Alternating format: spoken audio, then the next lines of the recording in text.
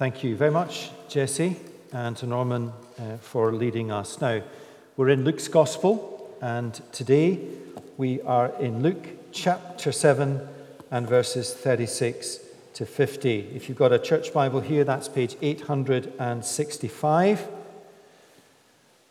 Page 865, Luke chapter 7, verses 36 to 50. The occasion is a dinner party in the home of a man called Simon the Pharisee, to which Jesus is invited. Luke 7:36. This is the word of God. One of the Pharisees asked Jesus to eat with him, and he went into the Pharisee's house and took his place at the table.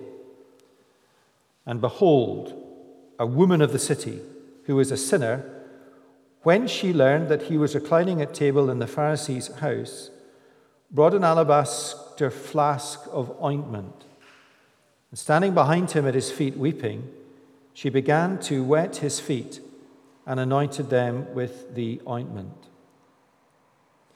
Now when the Pharisee who had invited him saw this, he said to himself, "If this man were a prophet, he would have known who and what sort of woman this is who is touching him, for she is a sinner."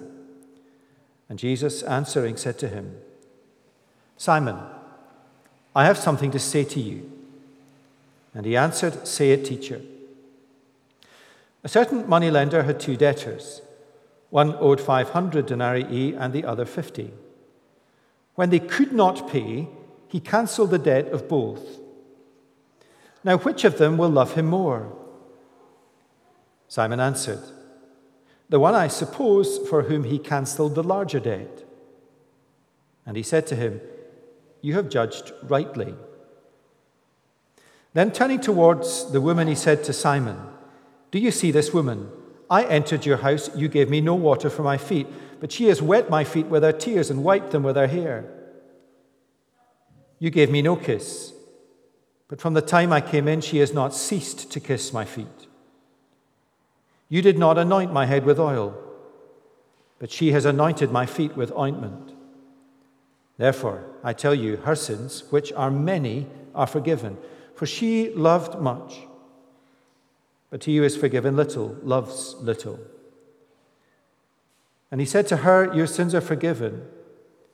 Then those who were at table with him began to say among themselves, "Who is this who even forgives sins?" And he said to the woman, "Your faith has saved you. Go in peace." Now the occasion, as I said, is a dinner party in the home of one of the Pharisees, one of the Jewish religious leaders, a man called Simon. Why Simon invited Jesus to his home, we are not told. But it is clear from Luke's account that Simon is at best skeptical towards Jesus, but more likely hostile against him. Simon's invitation to Jesus and his respectful words, verse 40 say it, "Teacher," mask a cold and antagonistic heart. How do we know? Well, 4 times Luke refers to Simon as the Pharisee. Just a few verses before our passage, Luke records, chapter 7, verse 30, "The Pharisees and the lawyers," that is, the teachers of the Jewish law, "rejected the purposes of God for themselves." Simon is a Pharisee, and I think we're meant to see Simon as an example of what it looks like to reject the purposes of God for himself. And Luke wants us to make that connection. And I think, though, the incontrovertible evidence that Simon is antagonistic towards Jesus is that he does not extend to Jesus any of the conventions and courtesies that you would extend to a guest. He did not give Jesus water for his feet. That would have been the least you would do. He did not greet Jesus with a kiss. That would be normal. He did not anoint Jesus' head with oil.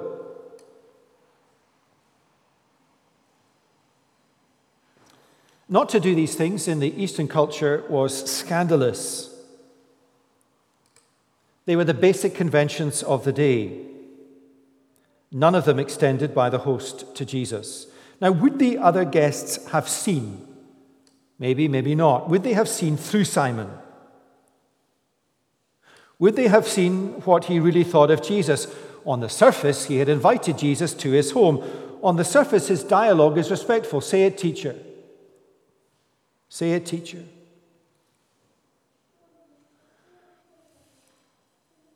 I think some of them may have seen through him, but most of them not. The respectable veneer that he created. One person did see through him and always sees through us. Jesus. Now, let me just pause there. Nobody sees us as we truly are. And that includes us. How do we see ourselves? Jesus sees all. He sees the real state of our hearts. Now, we might put on some kind of act. Well, we all do. We might go to church, read our Bible, say our prayers, be in leadership in a church, preach a sermon, dedicate kids, bring our children for dedication, whatever it is we do. We might be well thought of by others in our communities and so on and so forth, and by ourselves.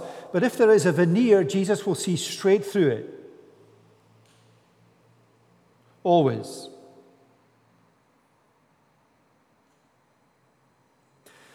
Now, Simon was a wealthy man, and I can imagine him living in, I don't know what the equivalent would be, a kind of 5-bedroom kind of luxury home with 1 or 2 extensions on it, a nice veranda and whatever. But in the ancient world, houses of wealthy people like Simon would have a courtyard in the middle of them for occasions such as dinner parties. And the guests would recline around a central table, and they would be on couches, leaning on their left arm, facing inwards, their feet facing outwards, eating with their right hand. As one Bible writer puts it, they would look like a tin of sardines. So there they are, facing in. Jesus, one of them. Imagine there's 12 or so people in this courtyard. Now, these dinner parties were not private, they were public occasions. They were public occasions. And folks from the city, the town, the villages would be welcome to come and to observe from the sidelines, to observe the erudite conversation, to observe the host, to observe the lavish spread they put on, and the honored guests that would be there. And these onlookers would gather in the perimeter of the courtyard. That was just normal. But then from the shadows, a woman appears. And behold, Luke records, a woman of the city. Now, the language is emphatic. It would be something like this. Look, do you see? Do you see what I see? All eyes turn to this woman, sharp intakes of breath, a well-known, infamous woman of the city. Almost certainly, Luke is telling us that this woman was a prostitute.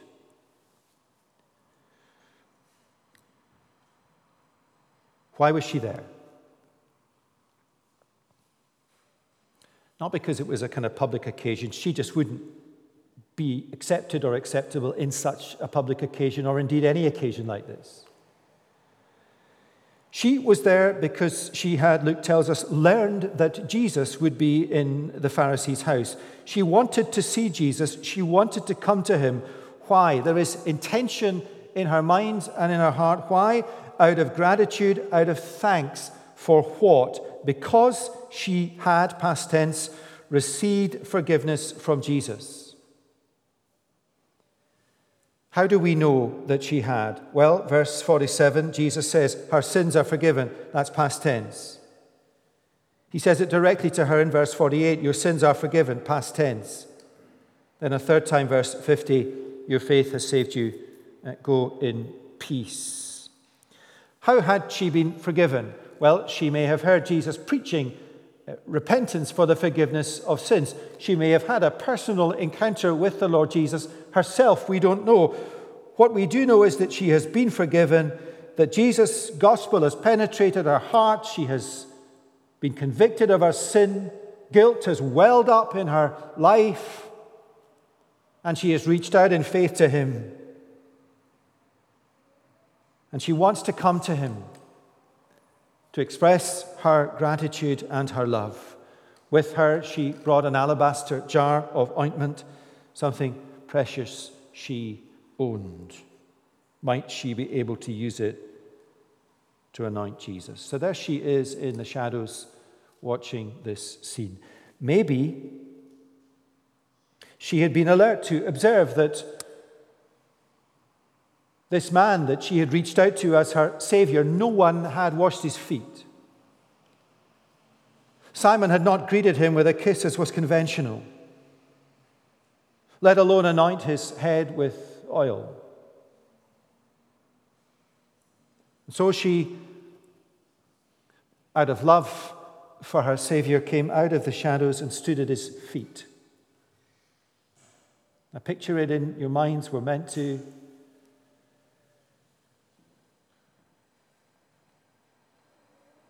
One of the things that's struck us if we've been watching any of the Olympics is how emotional many of the athletes have been, and these are only the ones who have won.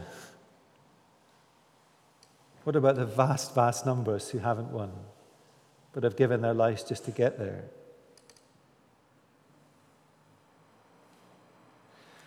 Can you remember any occasion in your life where you have really wept?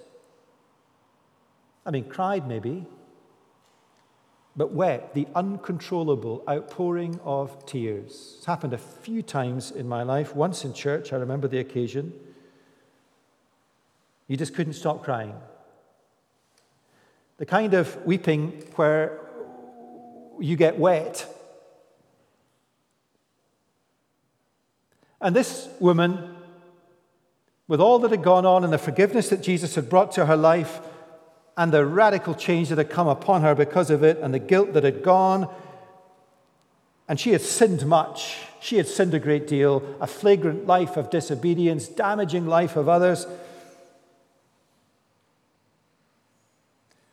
You imagine the impact on our family life.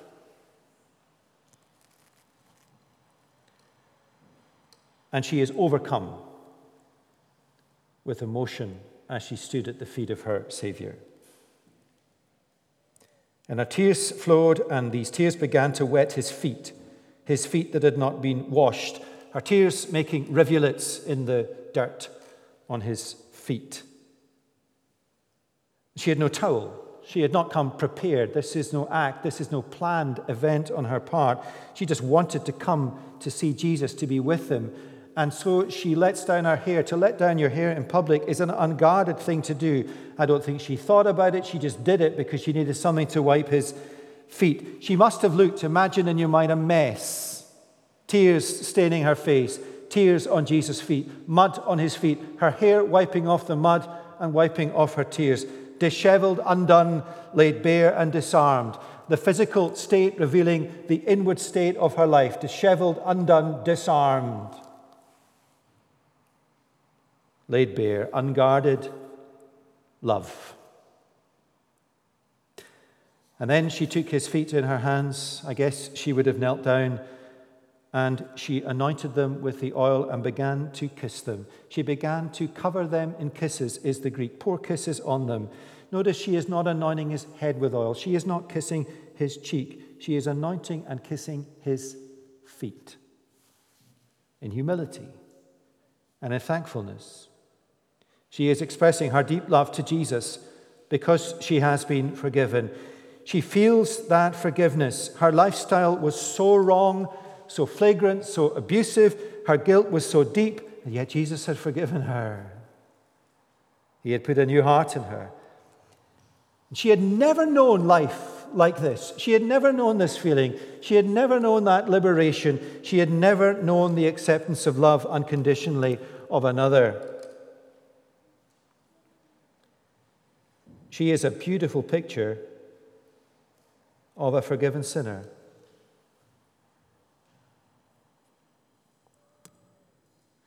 You know, it is one thing to know the gospel, to know that the message of the gospel is repent for the forgiveness of your sins. It is also important that we are clear in our minds what a forgiven sinner is like, looks like, acts like, feels like, speaks like. A beautiful picture. Even more beautiful is the picture of her Savior Jesus. All around him, the other guests were drawing back in disapproval, but not Jesus. Honestly, in your heart, what would you make of this scene? What would you make of this woman? How would you react to her as she came into that dinner party? What would you think? What would you do? Well, Simon, his thoughts are exposed to us. Simon said to himself, verse 39, if this man were a prophet, he would have known who and what sort of woman this is who is touching him, for she is a sinner. What a shocking indictment that is. Simon's assumption is that if Jesus knew who she was, he would have had nothing to do with her. Of course, Jesus knew exactly who she was and was glad to forgive her, to save her. Now, we have heard Simon's assessment. What do you make of this woman? Do you think Jesus came for people like her? Well, many of us will answer yes. Of course he did.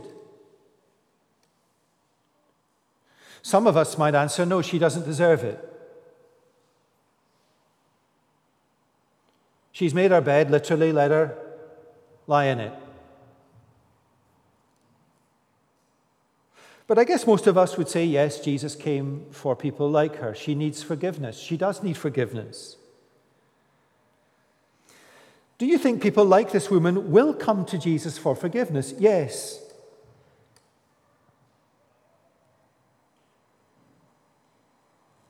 We have churches connected with Chalmers where people with lives that are completely disordered have come to Jesus for forgiveness. They do. Their lives are changed. Do you think Jesus is glad to forgive her? Yes. Let me ask a different question. What do you make, honestly, in your heart of her encounter with Jesus? What do you make of her unguarded emotions? What do you make of her overwhelming sense of thanksgiving? Her inability to stop crying? Now, we do not need to be like that in public.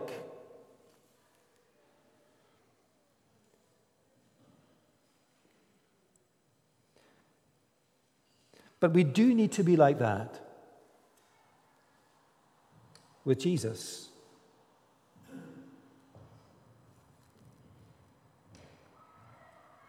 Not all of the time.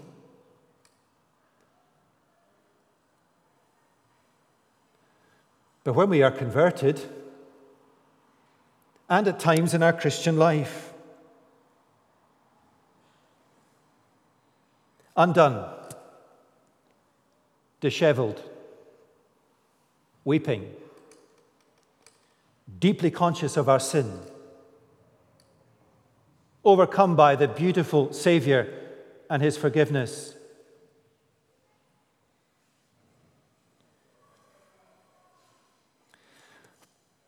Let me give you some words that express what Luke describes as a picture. Luke describes how she was. Let me give you some words. Freddie will preach on them tonight that describe what someone in that situation might say to Jesus. Have mercy on me, O God. Wash me thoroughly from my iniquity. Cleanse me from my sin. For I know my sins. My sins are ever before me. Against you only have I sinned and done what is evil in your sight. Behold, you delight in truth. In other words, God, Jesus, you delight in me speaking candidly and honestly with you about my sin. That is a believer speaking to Jesus about their ongoing sin. When did you speak Have you spoken? Do you speak like that to Jesus as a Christian? When you became a Christian, were you so moved in your soul under conviction of sin and in the grace of forgiveness that you were overcome with emotion and love for him like this woman, and you spoke like David in the psalm? Has that been your experience? Is that your experience? Not all of the time, but sometime. And I really think Luke is saying to us, it must be. It's not manufactured tears. It's not any of that. It might not even be tears. It's the genuine contrition and emotion of a forgiven sinner. But it's genuine and it's real, and it flows over in love. Perhaps you have never felt able to be totally unguarded before Jesus, acknowledging your sinful hearts and the wonder, the glorious truth that he is pleased to forgive you. Perhaps you're sitting here and you're just cold to the gospel, shutting it out,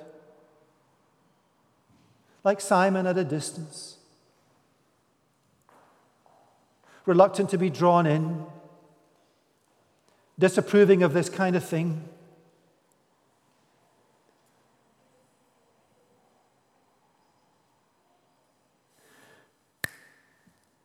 And all of a sudden the gospel gets you in your heart and you suddenly realize that you have been forgiven, and there is that desire in you to unguardedly and in a candid way just call it out to Jesus as it is. Jesus, this is what I have done in my life. This is the kind of person I am. These are the thoughts that I have. This is who I am. Thank you for forgiving me.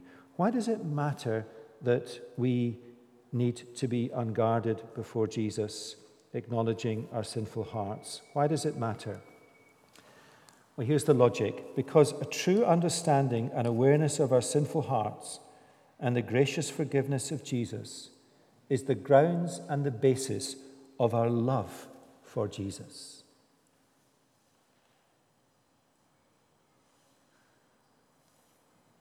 Appreciate your forgiveness that will issue in a depth of devotion, and a depth of devotion will issue in committed and zealous Christian service. People who serve the Lord with all their hearts over a lifetime are people who love Jesus. People who love Jesus deeply are people who always are conscious of the depth of the forgiveness that they have received through him. Think of the Apostle Paul. He loved Jesus and served him with all his heart. Behind it all, a deep, deep awareness of the grace Jesus had extended to him. Saul, as he was known before his convention, had done terrible things. Yet Jesus forgave him. Paul never forgot who he once was, that he had been forgiven much. And so he had a depth of love for Jesus and a depth of devotion in his service. John Newton, who did an enormous amount of harm, responsible for thousands of people's deaths as a slave trader, when he was converted, really understood forgiveness, and so he wrote Amazing Grace that saved a wretch like me. An autobiographical hymn. Let me bring it closer to home. A young man that I know with a good upbringing who blew it all in every possible way you can imagine and caused great distress to those around him and his family and friends. And yet Jesus found him with the gospel and he was converted and he was forgiven. And you could not meet a young man today who is more zealous and more devoted in his love for Jesus. And you ask him why, and he said, because Jesus has forgiven my sins. And there are people in churches connected to Chalmers who have been saved from a life of drug addiction and worse, people who caused a lot of harm to others. And Jesus has forgiven them, and they know how much he has forgiven them. They have been forgiven much. They have been forgiven lives that were totally dissolute and totally destructive to other people's lives. and they love Jesus for the fact that he has freely forgiven them, and they serve him with all their hearts. Now, here is the sting in the tail in this passage. You and I are not like these people. We're just not.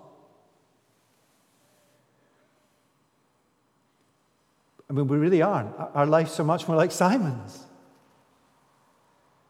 We're respectable middle class. We can't help that. It's what we are. Perhaps we've grown up in a Christian home, a Christian church. We're a second or a third generation Christian. I am a second generation Christian. I never knew anything other than church. I never knew anything other than the gospel. I've never been in a church that hasn't preached the gospel. And I got to an age and stage as a teenager when I understood the gospel. I understood that I am a sinful person and that Jesus died for my sins. And I believed, genuinely I believed. And I never looked back. And it's true and it's genuine. But is my experience like this woman's? Undone, disarmed, convicted, shocked, thankful, loving, serving. Read with me from verse 40. Jesus answering said to him, Simon, I have something to say to you. And he answered, say it, teacher. A certain moneylender had two debtors. One owed 500 denarii and the other 50. When they could not pay, he cancelled the debt of both. Which of them will love him more? Simon answered, the one, I suppose, for whom he cancelled the larger debt. And he said to him, you have judged rightly. One moneylender, two debtors, one with a big debt, one with a small debt. Neither can pay the debt. The moneylender cancels both debts. Which of the debtors will love the moneylender more? Answer, the one who has the bigger debt cancelled. Right answer. Just take it as it is, the parable. What does it mean? Well, it means that the woman in Luke's account is like the person who owed the large debt. Let me read from Luke's text, verse 44. Turning towards the woman, he said to Simon, do you see this woman? She has wet my feet with her tears and wiped them with her hair. From the time I came in, she has not ceased to kiss my feet. She has anointed my feet with ointment. Her sins, which are many, are forgiven, for she loved much. In other words, she loved much. Her devotion for Jesus shows how much she is conscious of her forgiveness. She loved much. Because she has been forgiven much. That's exactly what we see here. Think of her life. Totally changed. Forgiven. No more guilt. No more shame. So she loved him with all her heart because she had been forgiven much. So is Simon the person in Luke's account who is like the debtor who owed a small debt? What does Jesus say to Simon? Verse 44, I entered your house. You gave me no water for my feet. You gave me no kiss. You did not anoint my head with oil. He who is forgiven little loves little. Is that Simon? Well, it doesn't seem he loves Jesus at all. Now, what does all this mean? What does it mean for you and me as middle-class, respectable people, as most of us, all of us are? People whose lives are not like this woman. People whose lives are not like the Apostle Paul. People whose lives are not like John Newton before his conversion. People whose lives have never been like that young man who kicked over the traces and was rescued by Jesus. People who have not been drug addicts, prostitutes, this, that, or the other, wrecking families. It can't be saying that the message of forgiveness is only for people like that. That would mean most of us would not be forgiven because we are not living a flagrant sinful life like her. And it cannot mean that a deep love and devotion for Jesus that issues in a life of service is only possible for the likes of this woman. and not for people like us. Now, what is the point then? Well, I think it's this, and I have certainly found it to be immensely helpful.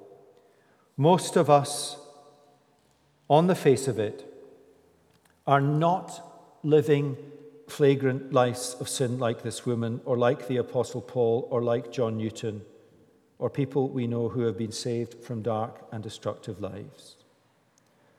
Most of us, on the face of it, are like the debtor who owed 50.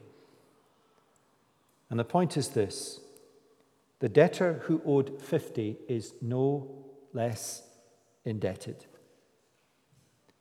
The debtor who owed 50 is no more able to pay off the debt.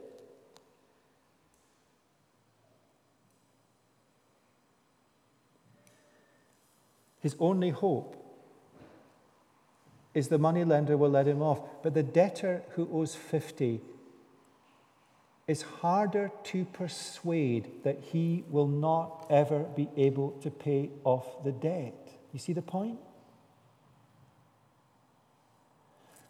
The debtor who owes 500 knows they will never pay it off.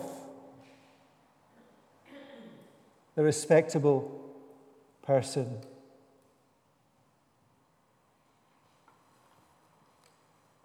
who sins a little compared to that woman will think they will be able to deal with it, to match up, to be good enough, but they never will, they never can. You see why it's so difficult for middle-class people in a Western civilization to come to terms with their need of forgiveness? You see why evangelism is so hard in our culture?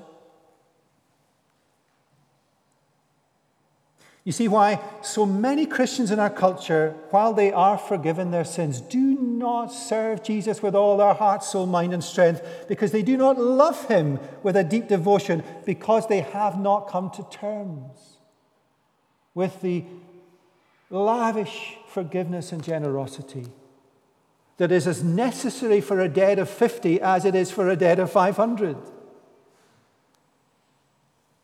Oh, but we are not living lives of flagrant sin. I know you're not, Jesus says, but you need my forgiveness as much as anyone else. I don't think Simon learned the lesson. He couldn't stomach what Jesus said to him. It's striking how Luke's account ends with the woman who started in the shadows in the foreground. She is forgiven. Simon, who started in the foreground, recedes into the background. There is no clear statement from Jesus that he is forgiven. We take it that he is not. Now, you see the extremes here: a prostitute in eternity, a religious leader in hell. It's shocking, and yet moving, and yet challenging. And we find ourselves by default, by nature, where Simon is: respectable, well thought of, and please, we must not, like him, slink into the shadows, keeping Jesus at arm's length, and refuse to come to terms with the fact that that woman is where we must all be. So, let me finish. What do you make of Jesus? Maybe you are like the woman, suddenly coming to terms with a wonderful truth that Jesus wants to forgive you. Well, come to him and believe in him. Or are you skeptical like Simon, keeping Jesus at arm's length?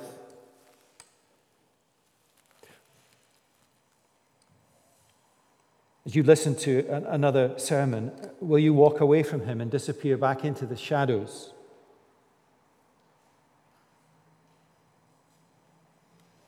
People tell you you're a good person. You think you are, and you are. But on Judgment Day, here's what will happen. As it will happen for us all.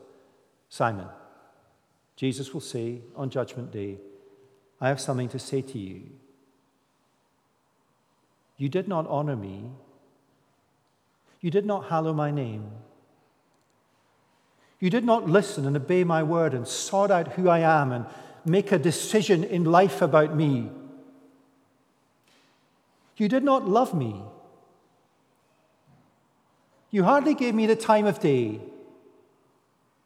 You did not love me. I loved you. I died for you, but you did not love me. And now you will enter into everlasting judgment, as you must.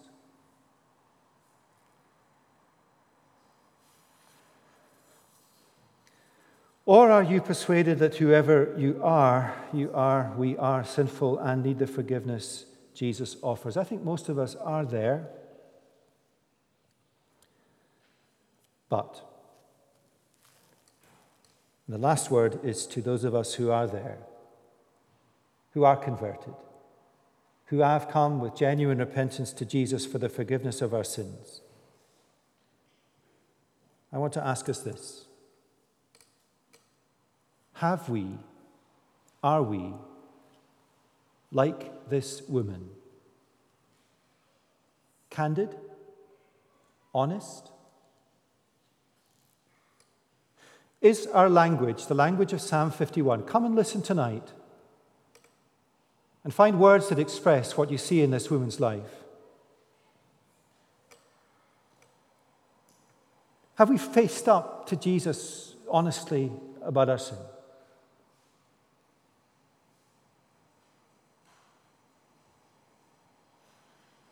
It matters because the depth of our understanding of forgiveness issues in the depth of our love and devotion to Jesus, issues in the depth of our commitment to serve him. It cashes out, for example, in will I tell people about the Lord Jesus in evangelism? No amount of motivation and exhortation will do that for us. What will do that for us is to be undone by the forgiveness of our sins. Can I ask us all as Christians to take some time today to come to Jesus in prayer? Use Psalm 51 tonight to do that. Listen to Will's sermon from last Sunday night, very helpful. And be candid, honest, unguarded with Jesus, not with anyone else. We don't need to be accountable to each other as much as to Jesus.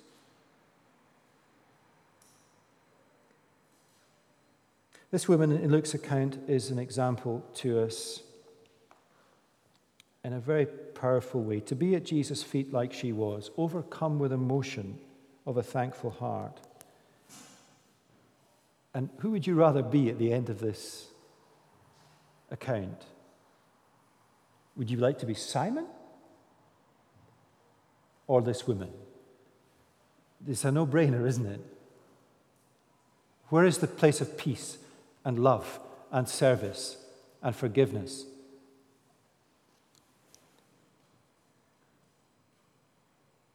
Where is the